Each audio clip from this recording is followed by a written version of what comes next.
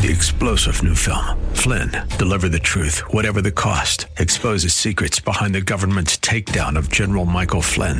Flynn knew what the intel world had been up to. He ordered the first audit of the use of contractors. This set off alarm bells. He told the truth. He was the most dangerous person for Donald Trump to hire. They had to get rid of Flynn. Flynn, deliver the truth, whatever the cost. Available now. Watch it today. Go to salemnow.com. salemnow.com. This is the Word to Stand On for Life with Pastor Ron ARBAUGH. Your word is sharper than any two-edged sword, and it cuts deep into my heart. The Word to Stand On for Life is a radio ministry of Calvary Chapel in San Antonio. A live call-in show here to help you answer your questions about the Bible and how to apply the Word to your daily life. For more information on Calvary Chapel, visit our website, calvarysa.com. Get your Bible questions ready and call in now to 210-340-9585. It's The Word to Stand On for Life with Pastor Ron ARBAUGH.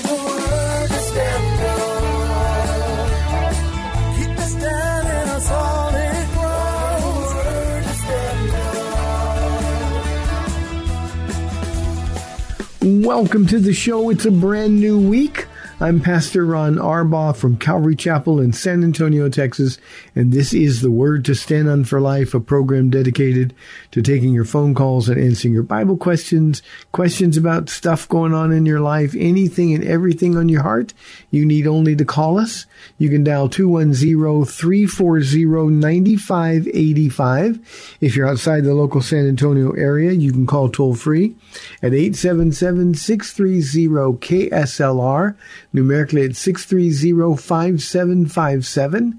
You can email questions by emailing questions at calvarysa.com, or you can use our free Calvary Chapel of San Antonio mobile app. And as always, if you're driving in your car, the safest way to call is to use the free KSLR mobile app. Just hit the Call Now banner at the top of the screen. You'll be connected directly to our studio producer. Hope and pray you had a good week at church, a good day yesterday. We did. People got saved. That's always a really, really good thing.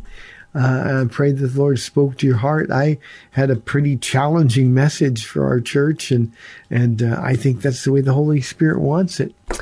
Tonight here at Calvary Chapel, we've got our men's, women's, and youth Bible studies at 7 o'clock, and then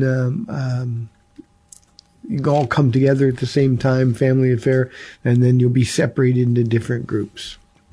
Well, let me get to some questions while we await your phone calls. Our first question today comes from John. He says, "Hi, Pastor Ron. What is your answer for those who ask about those people, and this is in parentheses, the deepest, darkest Africa kind of thing, who never heard about Jesus? My answer is that I trust in the fairness and just nature of my God and use that situation as motivation to do my part to make sure everyone hears about the Lord." Is that a theological or intellectual cop-out? Because I believe it's the right answer. John, I believe it's the right answer too. Now, we've got scripture that we can turn to support it. But one of the things we got to understand is that God doesn't want to judge. Isaiah 28 says that judgment is a work that's strange to God. It's the last thing he wants to do. In fact, so judgment averse God the Father is that he sent his only son. And as a kid, you'd say, over my dead body. Well, literally, to go to hell, we have to step over Jesus' dead body. It's something that we got to be committed to do. That's how difficult it is to go to hell. So you're right. We trust in the fairness, the just nature of God. However, we also know in Romans chapter 1, we're given two other clues. God's witness is universal in creation and in conscience, the two C's of Romans 1. In creation and in conscience. In other words, we can look at the sun getting up in the same place every morning, setting in the same place every evening. We can look at the seasons that are always the same. It's always cold in the winter and it's hot in the summer, and then in the transition seasons between. Our creation declares a designer. David wrote, "The heavens declare your glory. Day after day they pour forth speech. There's no nation or language where they're not understood." So the deepest, darkest Africa type of person still gets up and can look in the eastern sky and see the sunrise, can watch the sun set beautifully in the west. So everybody's without excuse. Conscience is the second thing that we have, John. Conscience says, why, if there's no God, why would anything bother me? Why wouldn't I do that which is only good for me? Why wouldn't I do, at whatever expense, whatever the cost to other people, that which I want to do? Well, we have a conscience. We know right and wrong. And we're born with that. It's sort of God's governor He inserted in each and every one of us that tells us that this is right, this is wrong, and we know. So between creation and conscience, we know the difference between right and wrong. We know there is something beyond that. Now, we also know that God is a rewarder of those who diligently or earnestly seek Him. And what that means is that anybody who responds to the God, doesn't matter where they are in the world, anybody that responds to a God, let's say, and John, you may know this, I'm a guy that gets up and looks at the eastern sky every morning. I love it. That's my cue to get everything started. And I know Jesus is coming. This could be the day He's coming from that eastern sky. And I commit my day to Him. Well, if the deepest, darkest Africa person that you're talking about looks at that sun and starts to wonder, that's not an accident. And then they make the decision, I want to know that God's going to reveal Himself to them. The person that responds to his or her conscience has got to think, well, why does that bother me? I don't know about you, John, but before I got saved, I did a lot of things and very, very few things ever bothered my conscience. But when I got saved, almost all of it bothered my conscience. So the idea is when we respond to that and we make a decision that there's a God out there, whatever or whoever that might be, but when we say, I want to know Him, God will reveal Himself to us. And we have examples. I like to use the Ethiopian eunuch. He was seeking God. And God troubled Philip, who had a thriving ministry going on in Samaria, and said, go down to Gaza. And as he set out on that road south, he found himself right next to this Ethiopian eunuch who got saved that day and went back to Ethiopia and established the only continuous and longest running Christian church since Jesus was crucified and risen from the dead. So if you want to know who He is, He's going to reveal Himself to you. That's a promise we have from the Word of God. And of course, that means we're all going to find our way to the person of Jesus Christ. So yes, God is just, God's fair, but He still gives us the opportunity to ask questions and figure out who He is. Thank you for the question, John. Our next question is anonymous from our email inbox. Hello, Pastor Ron and Mama Paula. Blessings to both. Thank you. Do you happen to know anything about James Bailey, founder and editor of Z3 News, and if the info shared is trustworthy? I value your work and walk with the Lord and highly respect your opinion. I just happened to find this when I did a search on the safety of COVID vaccines because I have a weak immune system and am afraid of getting vaccinated, especially when people are having to take multiple doses. Thank you. A couple of things. James Bailey, and I had not heard of him, but I did some work when I got the question and sort of looked him up and listened to a little bit of the stuff that they're publishing on podcasts. He's extreme. He's not well balanced theologically. He's not somebody that would spend even a moment on. And not having heard anything from him, I'm surprised that in looking up this stuff about vaccines, you were led to Z3 News. So I don't think he's a trustworthy, reliable source. Now, having said that, I think that's completely separate from the vaccination, from the concept of, or the conversation regarding vaccination. You have a weak immune system. You're afraid of getting vaccinated. I think it's okay. I don't think anybody should be able to force you to get a vaccination. And I think this is such a personal issue. And I don't know what the stake our government has in trying to make this a control issue. But with all of my heart, I believe this is a decision that everybody should make. They should make it prayerfully. They should make it in discussions with their doctor. And if you want to get vaccinated, God bless you. If you don't want to get vaccinated, God bless you. I just don't understand why this thing has hit such a nerve. I understand fear is in the mix. I understand the government is pushing it. For the life of me, I don't know what's in it for them. I really don't know what's in it for them. I know Big Pharma is getting richer as a result of it. I just don't get it.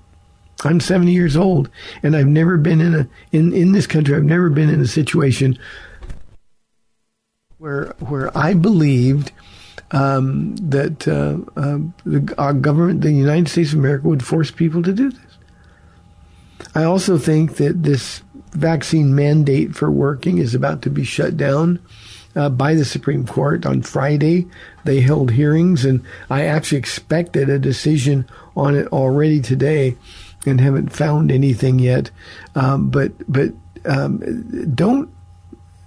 wouldn't talk to a bunch of people about it. I wouldn't put myself in a position where people could try to make me feel guilty or condemn me because I didn't get the vaccine. My counsel to you would be, do what you think is right after discussing it with your doctor, and of course after praying with your Lord. So this is something that I'll never understand until I'm in heaven. Then we'll find out probably that there's a whole lot behind it that was never ever mentioned in the mainstream media. I can tell you this: I know a lot of people personally who have had adverse reactions, heart issues, heart problems, strokes, even. As a result of taking the vaccine. Now, their doctors will never say they're connected. But a healthy person gets a vaccine, and then a week later, that healthy person is in the hospital. I know that to be true. We just lost one of our beloved Calvary Chapel pastors out of San Diego area who died from heart disease as a result of being vaccinated. So, COVID complications. So all I can do is tell you, do what seems right to you, and don't feel compelled to talk to anybody about it.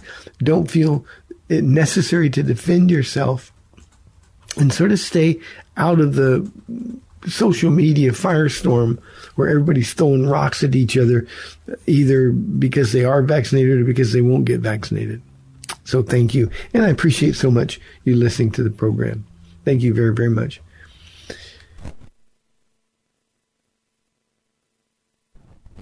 We've got Reuben on line 1 from Seguin. Reuben, good to hear from you. How you doing? I am blessed, Pastor. I am blessed. I know that you're blessed because I could hear it in your voice. I'm starting. It may not sound like it, but I'm starting to get my voice back. The Monday's always hard for me, but I've been struggling with a slight cold, and then these Mountain Cedar allergies are killing me. So I could tell. I just didn't know what it was, but in the name of Jesus, we go on. Thank you. My question is, I did something this weekend that maybe I shouldn't have, or maybe the enemy I'm letting him run amok in my mind. Sometimes I can't sleep, so late at night they show these televangelists. I'm not going to say the person's name because there's no need to do that. And he he said he was prophesying, and he struck a chord with me. I didn't know that he was online that late at night. And I simply just, I don't know, I guess it got to me because he was prophesying, and then he was praying for people, and he was saying that they're going to be healed from cancer, and the people in his church and people from get in wheelchairs, he would make them get up and walk, and I'm just like, I don't know, man. And I just said something, and I told him, I said, you know what, sir? I said something to the lines. Basically what I said is that he's not a prophet, and he needs to stop playing with people's hearts like that. Well, yesterday I get a response from him, and basically he basically curses me, and not like literally like bad words, but he says, you know, don't you know that the Lord says dare not touch my anointed ones or cause them harm? Mm-hmm. And I know I've heard that, but I don't know if it's verbatim. And then he said, basically pronounced a curse over my life. He goes, 2022 is not going to be your year, because I am a man of God, and blah, blah, blah, blah, this and blah. And for a minute, I let it go, but then during the day, it just kind of festered in me. So my question is like, I mean, I know I shouldn't put stock into it, but what are your thoughts on that?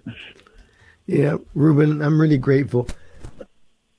Excuse me. I'm really grateful you called. With everything that you've gone through and all of the wonderful victories through your struggles that you've had, the one thing you don't need is some charlatan who claims to be a man of God, calling out curses over your life. So he is of no consequence. He is a false teacher, a false prophet. Certainly has forgotten all about love. Jesus said, when cursed, we bless, and he chose to curse instead. You know, I think calling him to accountability is okay. Now, I would advise, Ruben, that we don't even watch people like that. The minute somebody demonstrates that they're a false teacher, because the enemy's using them. And this is so difficult. And without knowing the person you're talking about, there are so many who are on the same vein. You know, that touch not the Lord's anointed thing is so badly taken out of context. It has nothing to do with prophets and pastors and our current New Testament Christian culture. This is David when he went in and had the opportunity to kill King Saul and chose not to do it. And still he felt guilty because he was even thinking about it. Wow. So this is a guy who has no connection at all to God. He is going to pay a heavy price. Read Jeremiah 23 and 24, and then 2 Peter chapter 2, and part of chapter 3, and see what God says about these false prophets and false teachers. Okay. So don't give it another moment's thought. Just when the devil tries to bring it, take those thoughts captive.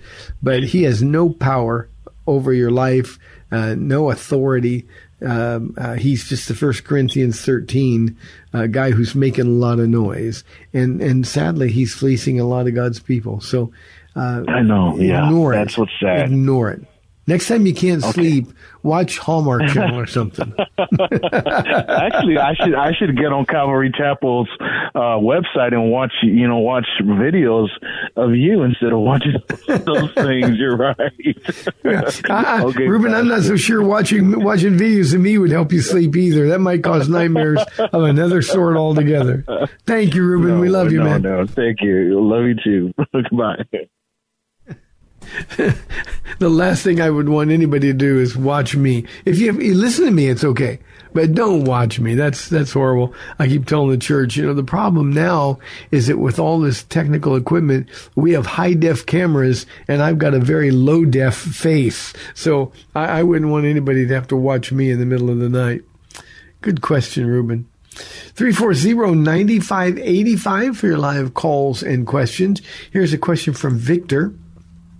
He says, do you think Melchizedek was a theophany or a real human? Victor, he was both. Now, I'm not copping out here. I'll explain in a moment. Melchizedek was a real person. He was the Lord Jesus Christ before the manger. The Prince of Salem, Jerusalem. Salem means peace, shalom. No beginning and no end, no genealogy. He blessed Abraham, and Abraham worshipped him. So Melchizedek was an appearance of Jesus Christ in the Old Testament. Victor, let me recommend a good book to you. It's a book, I think it's still available on Amazon. It's called Christ Before the Manger. By Ron Rhodes, Rhodes,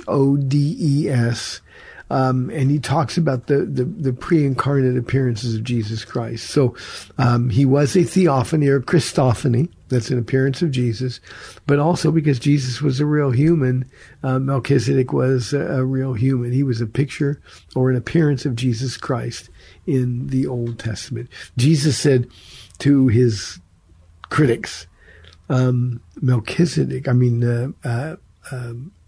saw my day. And when did Abraham see him? He saw him when Melchizedek appeared to him. Good question. Let me see, okay, just got a 5-minute warning, so let me see if I can do this question in 5 minutes. From Joe. He says, do you think the church is waning in influence, and if so, why? Joe, I think the church has been waning in influence since the day of Pentecost, since the first century church. I think the church has gotten comfortable. And let me just confine my remarks to the United States. That there's been exceptions. We've had great revivals and movements of God throughout history. But in our country, the church has lost its influence. And I personally think there's two major reasons. One, we've stopped proclaiming the Word of God. We have so watered down the Word of God in the interest of performing, in the interest of gathering big crowds or collecting lots of money. The church is waning in influence because we no longer have any solid foundation to stand on. I can't tell you how many people, having a program like this, the people that I get to talk to when they come and visit the church, I can't tell you how many people are just so biblically illiterate because the church that they're going to doesn't teach them the Word. We have no foundation from which to fight. I also, Joe, think the church is waning in influence because we've lost our sense of value when it comes to personal holiness. The Holy Spirit is the source of our power.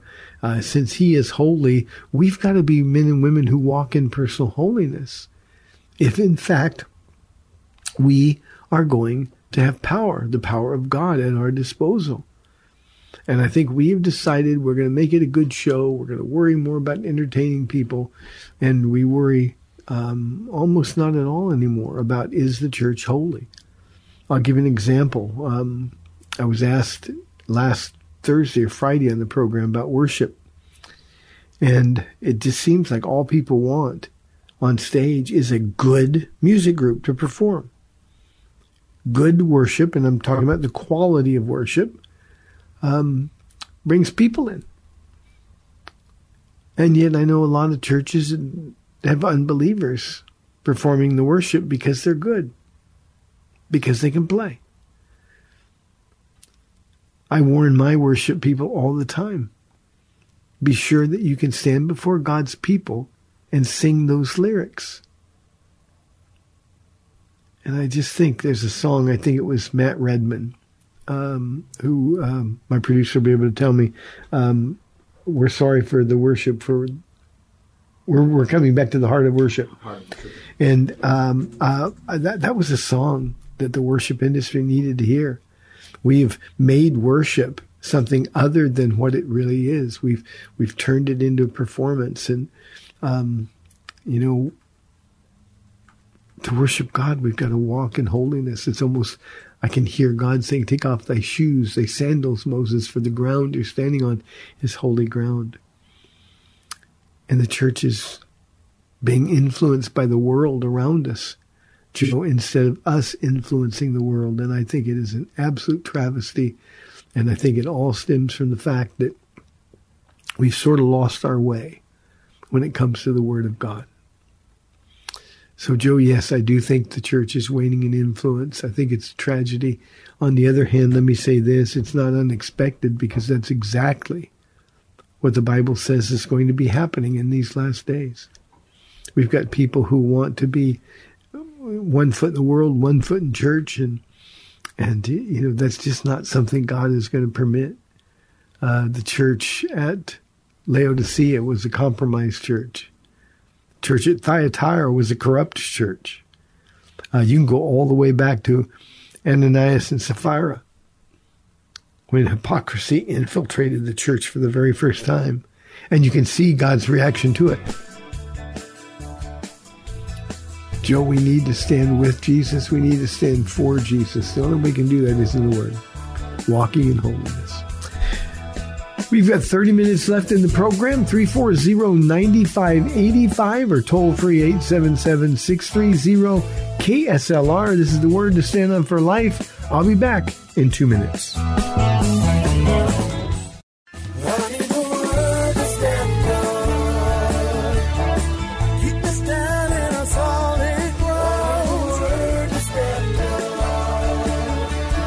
Welcome back to the Word to Stand On for Life. We're taking your calls at 340-9585 or toll free 877-630-KSLR. Now, here's Pastor Ron Arbaugh.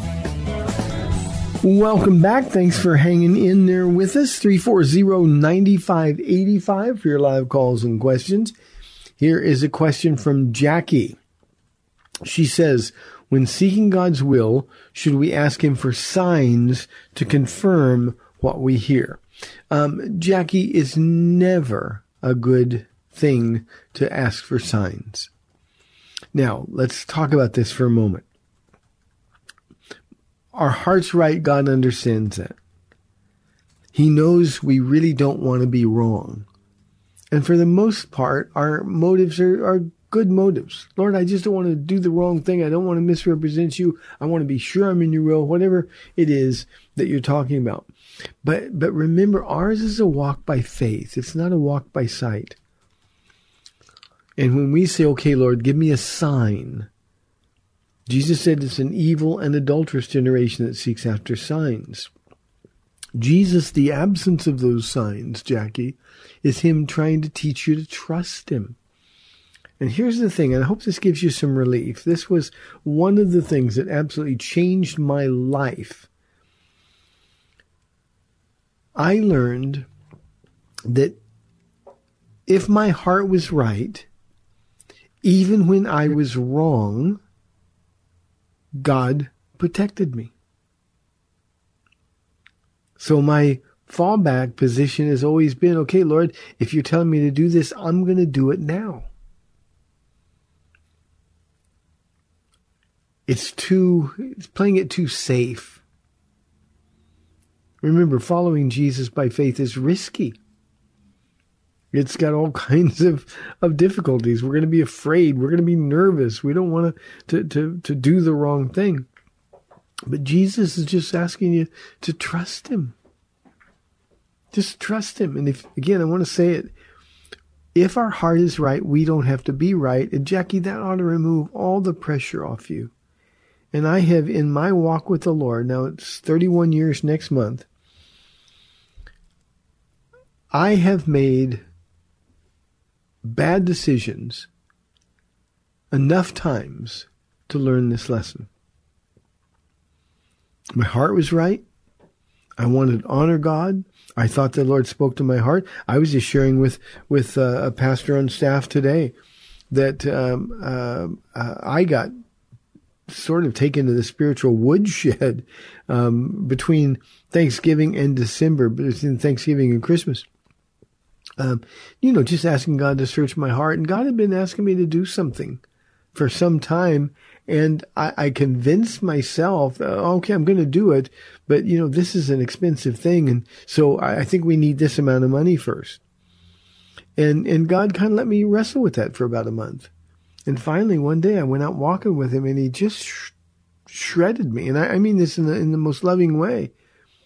When have I ever asked you to wait for the resources before taking a step of faith? Haven't I shown myself faithful? Do you trust me or don't you trust me? And Jackie, the one thing that I never want God to ask me again is, haven't I been faithful? And so I repented. I fixed it that very week, the first opportunity. And we took a step of faith, and it's now starting to come into focus a little bit. And, if I'm wrong, God's got me. My heart's right, God's got me. One of the things I think we get tripped up on is Gideon. Gideon, God told him what to do. Gideon knew it was God speaking to him. And Gideon, because he was afraid, he threw out a fleece. God, in his grace, gave him what he asked. And then he said, well, let me do it one more time. And Gideon's fleeces were not good things. They were a result of his weak faith. And what we want to do is learn to trust God more. So, no, when you're seeking God's will, you know the Bible. Make sure it lines up with the Word of God and go for it. And if you're afraid, then it's probably an indication that you've heard God's will just fine. But, we don't wait until we have no more fear or till things make sense to us. We have to walk by faith and not by sight. Remember, without faith, Hebrews 11:6 says, it's impossible to please God. And God would never put us in a place where we couldn't please him. So walk by faith. Here is a question from Philip. I laugh. Philip, I'm not laughing at you. I'm laughing with you. He says, my biggest problem spiritually is laziness and procrastination. How can I fix this in 2022? And my producer said, tell him to wait till next year to deal with it. And of course, he was just kidding. Philip, write this down. Discipline. You can't please God if you're not disciplined. Self-control is the fruit of the Spirit. You can't please God if you're undisciplined. Now, you've identified the problem. So, Philip, here's what I'm going to do. I'm going to ask you, what are you going to do about it? All you have to do in 2022, and you're already 2 weeks late getting started. I don't remember when I got this question, but Philip, all you have to do is get up in the morning and be with Jesus. Walk with him, follow him. And if you'll do that, then without any question, you'll deal with these issues. So just stop it. I mean, I don't know how else to say it. Just stop it. So, Philip, you got a choice to make. Let's go to Cindy on line 1 from San Antonio. Hi, Cindy. Thanks for calling. You're on the air. Hi, Pastor Ron. We were in Psalm 23 a few Wednesdays ago, and I'm still kind of hanging out in there. And the part that I've been thinking about is where it says, your rod and your staff, they comfort me. Now, I know our staff is a support, and it's protection. We lean on it. We get fed the Word of God. And like if you're hiking, there's nothing like a good staff, to help you get up the hill. But where I'm thinking about is the rod. And to me, that sounds like correction. And not necessarily punishment, but correction, I think is a better word for punishment, because you need correction. When I was a kid, I got spanked, often, and I never had a bad attitude about getting spanked. I didn't like getting spanked, but I didn't have anger over it, and I didn't think it was unfair, because I knew in my heart, whatever it is I did, that I was wrong and I was being corrected.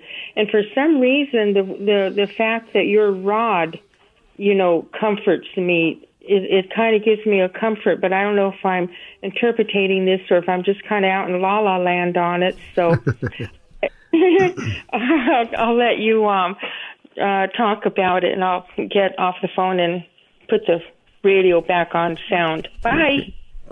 Bye, Cindy. Thank you. God bless you. You're never out in La La Land, so I appreciate your questions. They're very thoughtful. You're absolutely right. A couple of things. One, remember, we have to view this from a shepherd's perspective. And while sheep were grazing, the shepherd would lean on his staff. Moses, we know, took his staff with him everywhere he went. But we also remember the rod, and you're right, it's a rod of correction, and it speaks more of discipline. The New Testament says God disciplines those he loves. It's a sign of love. And so we need to understand to be disciplined. But that rod of correction ought to be very comforting to us, because when we need to be corrected, we don't want to stay off course. And that's what that rod is for. And the shepherd would tap his sheep on the side to get him to turn one way or the other. He would use his rod and his staff. The staff was also at times a weapon. He would use that to fight off predators. So David, likening himself to a big old fat sheep, boasting about the goodness of his shepherd, understood that I'm in a safe place. I'm in a comfortable place. My shepherd will protect me. And that's exactly what he's trying to communicate in Psalm 23. The one thing that I hope everybody understands about the 23rd Psalm is that it's a psalm of reflection. David, always a shepherd at heart, but David wrote this psalm in his advanced years. And he's looking back on a life that he frankly tried to mess up a whole bunch of times, guilty of pretty grievous sin at times. But having made it to the end or near the end of his life, he's looking back, reflecting on his life, and he's saying, how did I get here? I've been so blessed. God has been so good to me. And the answer, how did I get here, would be, well, the Lord is my shepherd. He's the one leading me. He maketh me to lie down in green pastures. He knows what I need when I need it. And all the while we're out there, and David's perspective here would be, I'm a fat, well-protected, loved sheep, but look at all the other sheep whose shepherds aren't my shepherd.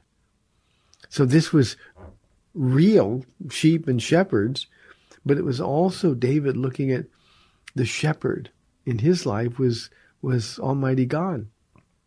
And he just says, I'm fat, I'm content, I'm protected, God's got me, and he'll protect me. So that's the richness of Psalm 23.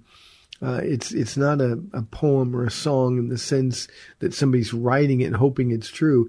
This is somebody who's lived it and emerged through it on the other side. Thank you for that, Cindy. Appreciate it. Randy says, Pastor Ron, I come from a hyper-charismatic background and I'm confused about what should or shouldn't be permitted in church. Can you help? Randy, pretty much anytime you use the word hyper, you're out of balance, and the attendant practices of hypercharismatics ought not to be allowed in church. It's out of control. Church needs to be a place where control is exercised.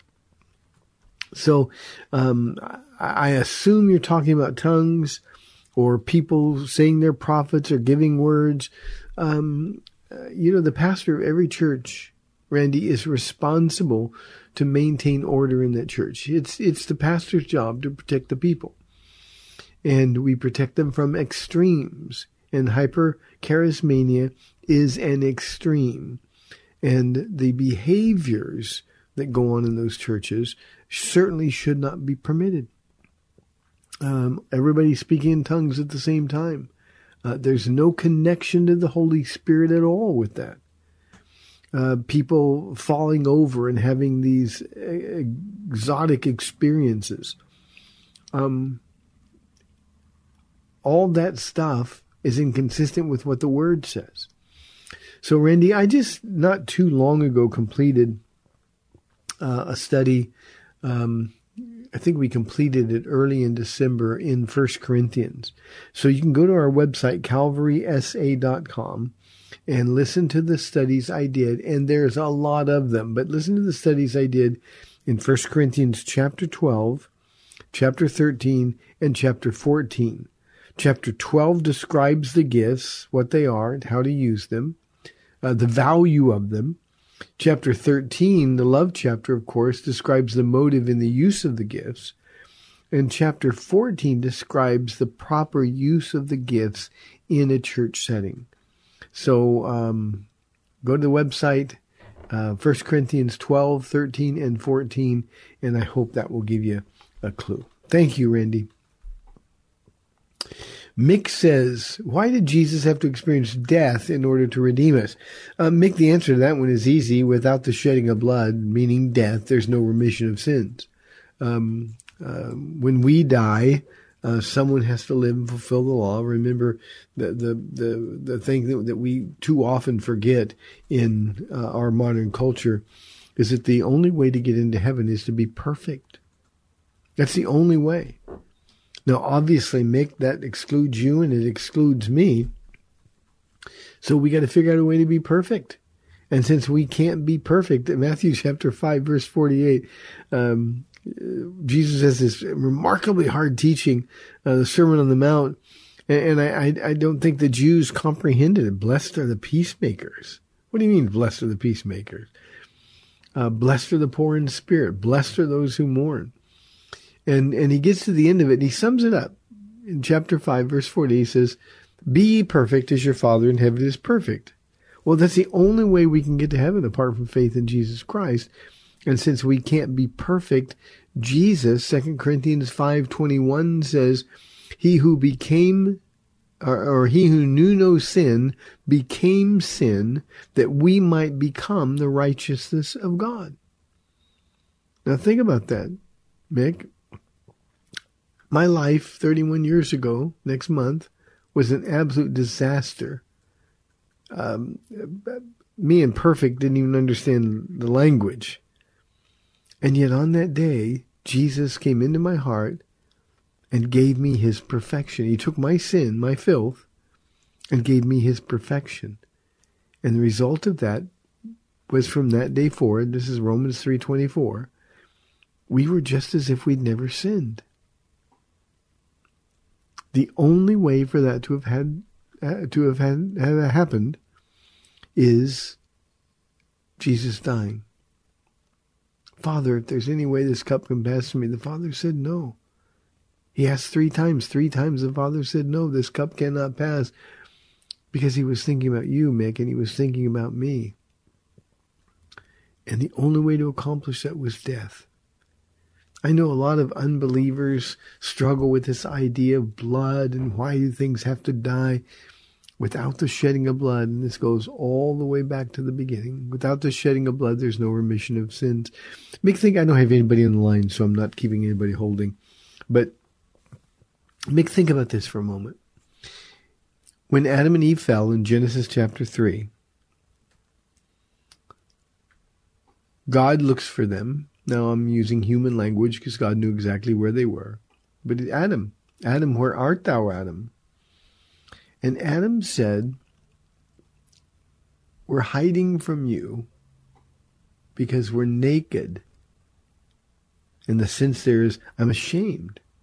Now they were always naked, but their nakedness was covered by the unfallen glory of God. And suddenly when the glory departed, that Old Testament word, Ichabod, when the glory departed because they were guilty of sin, if you eat of the fruit of the tree of the knowledge of good and evil, you will die. Well, they died spiritually at that moment. And they were aware of their nakedness. God's glory had departed. Now, they couldn't walk around in shame. So the next time we see Adam talking with God, he and Eve are covered with the skins of an animal. Now think about this for a moment. Those animals were his pets. God gave him dominion over them.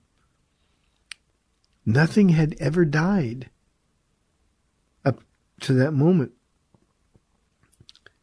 And God would have told him, without the shedding of blood, there's no remission of sin. So go find this animal and kill it.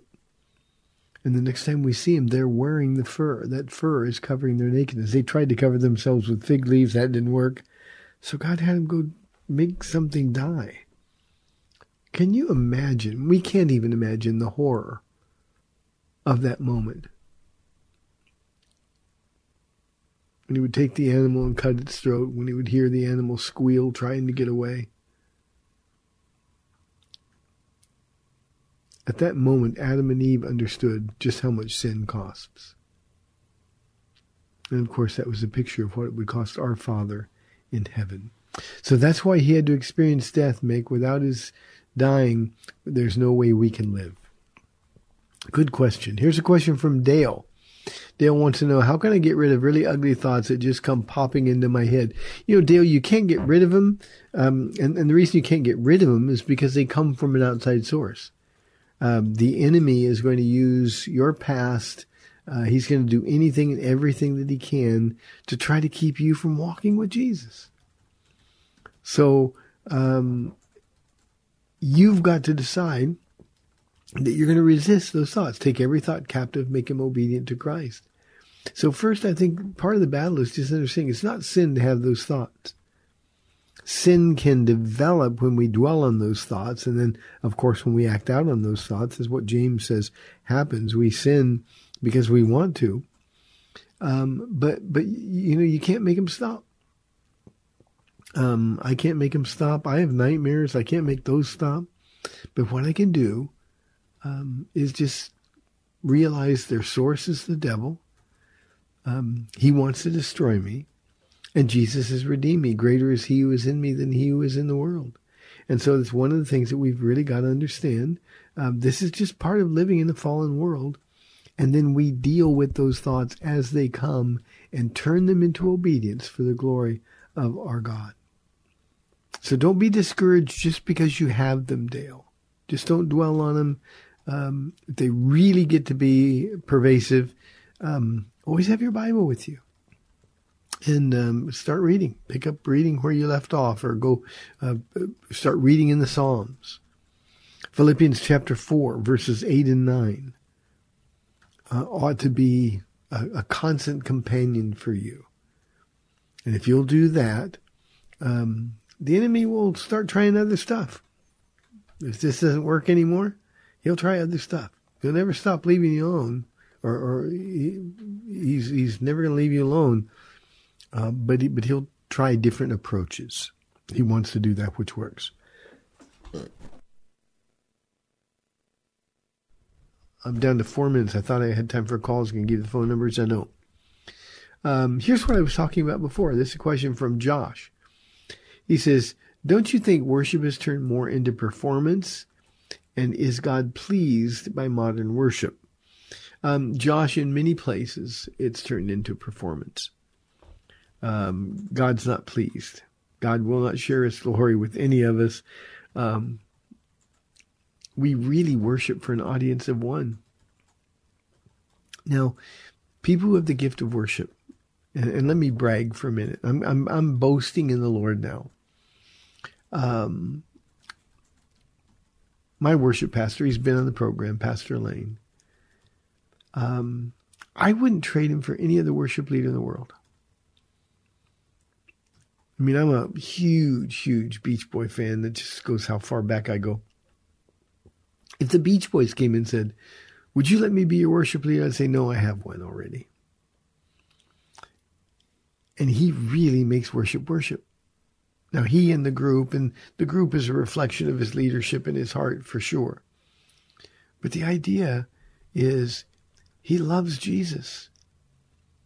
And he's able, as I mentioned earlier in a question, he's able to sing the lyrics of those songs without hypocrisy. He's not perfect, but he wants to be. And he's not interested in people saying, that was great worship. Oh man, you were really moving me. And he's not interested in that. He's interested in singing love songs to Jesus. And Josh, that's what worship is supposed to be. And God is not pleased by anything else. I don't think your description of modern worship is really the... I don't think that it's the style of worship. I think it's the hearts of the worshipers. You know, when somebody comes into our sanctuary and they've been arguing with their wife or arguing with their husband, or maybe the night before they were out and they were doing things they know they weren't supposed to do, and then they walk in and their arms go up. It doesn't matter how beautiful worship is. It's not a worship that pleases God from those people, because God wants their heart to be committed to Him. Jesus said that the Father, this He said to the woman at the well, Samaria, He said the Father is looking for those who will worship Him in spirit and in truth. And remember, the Holy Spirit, the only way you can worship in the Spirit is to be holy, to walk in the will of God. And in truth, our lives have to match up with the things that we're saying and doing. Josh, one thing let me comment on. Don't let what other people do affect your ability to worship. If you think somebody's up there performing, close your eyes and just sing your own love songs to God. But by and large, Josh, I think you're right. I think worship in many places, because worship bands attract people. I think we've lost our way. Not here at Calvary Chapel. I hope not at your church either. Hey, thanks for tuning in. Remember our men's, women's, and youth Bible studies tonight here at 7 o'clock.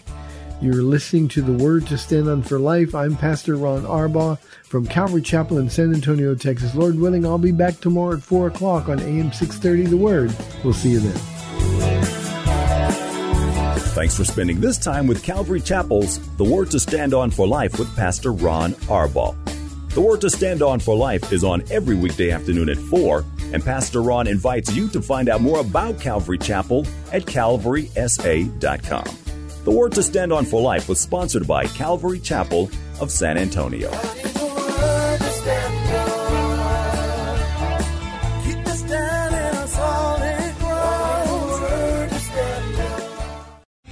Three-star General Michael J. Flynn, head of the Pentagon Intelligence Agency, knew all the government's dirty secrets. He was one of the most respected generals in the military. Flynn knew what the intel world had been up to. He understood its funding. He ordered the first audit of the use of contractors. This set off alarm bells.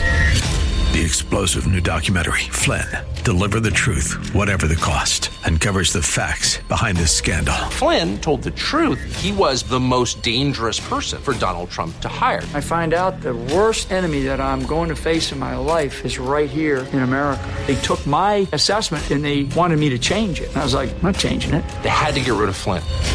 With in-depth interviews, archival footage, and never-before-seen personal records of the man behind the headlines. I just felt like I was drowning. Flynn, Deliver the Truth, Whatever the Cost. Available now. Watch it today. Go to salemnow.com. salemnow.com.